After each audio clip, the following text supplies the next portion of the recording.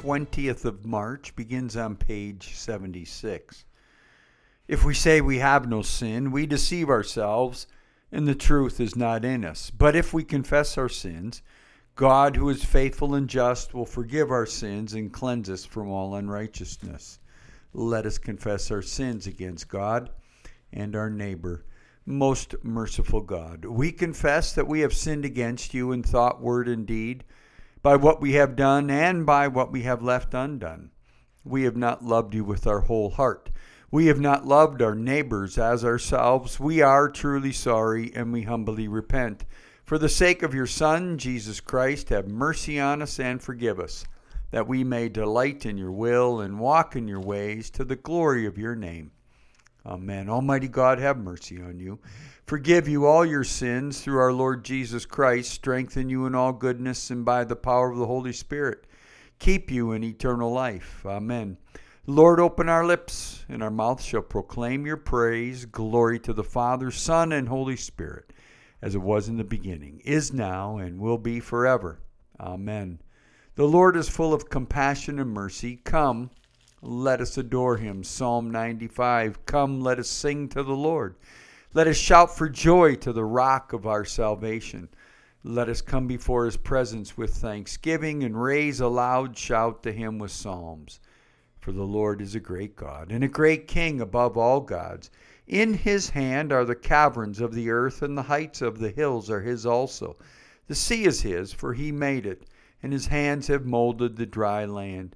Come, let us bow down and bend the knee and kneel before the Lord our Maker. For he is our God, and we are the people of his pasture and the sheep of his hand. Oh, that today you would hearken to his voice. Our psalm this morning is Psalm 89, Part 1. Your love, O Lord, forever will I sing.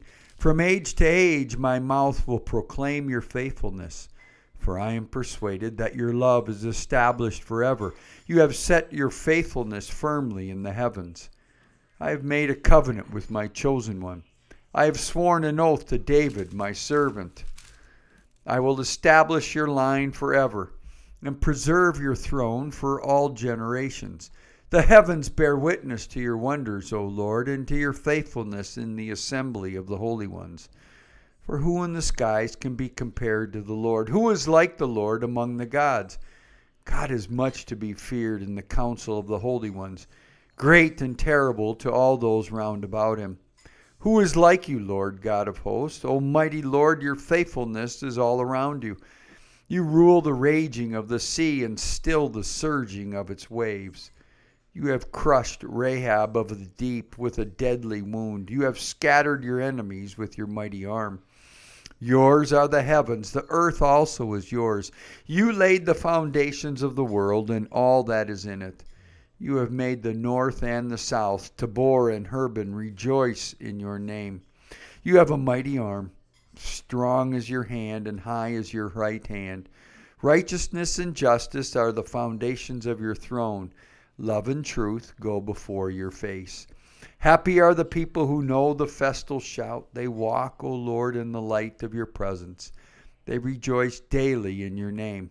They are jubilant in your righteousness. For you are the glory of their strength, and by your favor or our might is exalted.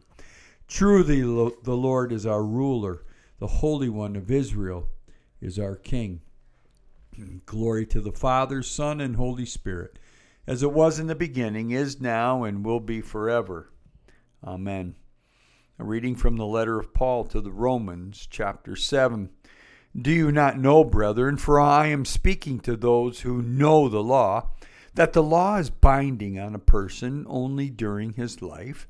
Thus a married woman is bound by law to her husband as long as he lives. But if her husband dies, she is discharged from the law concerning the husband. Accordingly, she will be called an adulteress if she lives with another man while her husband is alive. But if her husband dies, she is free from that law. And if she marries another man, she's not an adulteress. Likewise, my brethren, you have died to the law through the body of Christ, so that you may belong to another, to him who has been raised from the dead, in order that we may bear fruit for God. While we were living in the flesh, our sinful passions aroused by the law were at work in our members to bear fruit for death. But now we are discharged from the law, dead to that which held us captive, so that we serve not under the old written code, but in the new life of the Spirit. What then shall we say? That the law is sin? By no means. Yet, if it had not been for the law, I should not have known sin. I should not have known what it is to covet if the law had not said, you shall not covet. But sin, finding opportunity in the commandment, wrought in me all kinds of covetousness. Apart from the law, sin lies dead. I was once alive apart from the law, but when the commandment came, sin revived and I died. The very commandment which promised life proved to be death to me. For sin, finding opportunity in the commandment, deceived me and by it killed me. So the law is holy, and the commandment is holy and just and good. The word of the Lord. Thanks be to God. A reading from the Gospel according to John. Chapter 6. Jesus went to the other side of the Sea of Galilee, which is the Sea of Tiberias. And a multitude followed him because they saw the signs which he did on those who were diseased. Jesus went up on the mountain and there sat down with his disciples. Now the Passover, the feast of the Jews, was at hand. Lifting up his eyes then, and seeing then a multitude was coming to him, Jesus said to Philip, how are we to buy bread so that these people may eat? This he said to test him, for he himself knew what he would do. Philip answered him, 200 denarii would not buy enough bread for each of them to get a little. One of his disciples, Andrew, Simon Peter's brother, said to him, there's a lad here who has 5 barley loaves and 2 fish, but what are they among so many? And Jesus said, make the people sit down. Now there was much grass in the place, so the men sat down, in number about 5,000. Jesus then took the loaves, and when he had given thanks, he distributed them to those who were seated. So also the fish, as much as they wanted. And when they had eaten their fill, he told his disciples, gather up the fragments left over, that nothing may be lost. So they gathered them up and filled 12 baskets with fragments from the 5 barley loaves left by those who had eaten. When the people saw the sign which he had done, they said, this is indeed the prophet who is to come into the world. Perceiving then that they were about to come and take him by force to make him king, Jesus withdrew again to the mountain by himself. The word of the Lord. Thanks be to God. Canticle 10, the second song of Isaiah. Seek the Lord while he wills to be found. Call upon him when he draws near. Let the wicked forsake their ways, and the evil ones their thoughts. And let them turn to the Lord, and he will have compassion, and to our God, for he will richly pardon. For my thoughts are not your thoughts, nor your ways my ways, says the Lord. For as the heavens are higher than the earth, so are my ways higher than your ways, and my thoughts than your thoughts.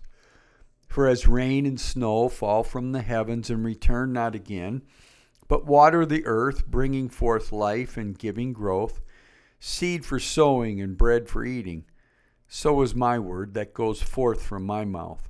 It will not return to me empty, but it will accomplish that which I have purposed, and prosper in that for which I sent it. And glory to the Father, Son, and Holy Spirit, as it was in the beginning, is now, and will be forever. Amen. May the Lord be with you, and also with you. Let us pray. Our Father in heaven, hallowed be your name. Your kingdom come. Your will be done on earth as in heaven. Give us today our daily bread. Forgive us our sins as we forgive those who sin against us. Save us from the time of trial, and deliver us from evil. For the kingdom, the power, and the glory are yours, now and forever. Amen. Almighty God, you alone can bring into order the unruly wills and affections of sinners. Grant your people grace to love what you command and desire what you promise, that among the swift and varied changes of the world, Our hearts may surely there be fixed, where true joys are to be found. Through Jesus Christ our Lord, who lives and reigns with you in the Holy Spirit, one God, now and forever. Amen. O God, the King eternal, whose light divides the day from the night and turns the shadow of death into morning, drive far from us all wrong desires, incline our hearts to keep your law, and guide our feet into the way of peace, that, having done your will with cheerfulness during the day, we may, when night comes, rejoice to give you thanks. Through Jesus Christ our Lord. Amen. Almighty and everlasting God, by whose Spirit the whole body of your faithful people is governed and sanctified, receive our supplications and prayers, which we offer before you for all members of your holy church, that in their vocation and ministry they may truly and devoutly serve you through our Lord and Savior, Jesus Christ. Amen. Our cycle of prayer this morning brings us to Palmer, Alaska, St. Bartholomew's Episcopal Church. A few moments of silent prayer.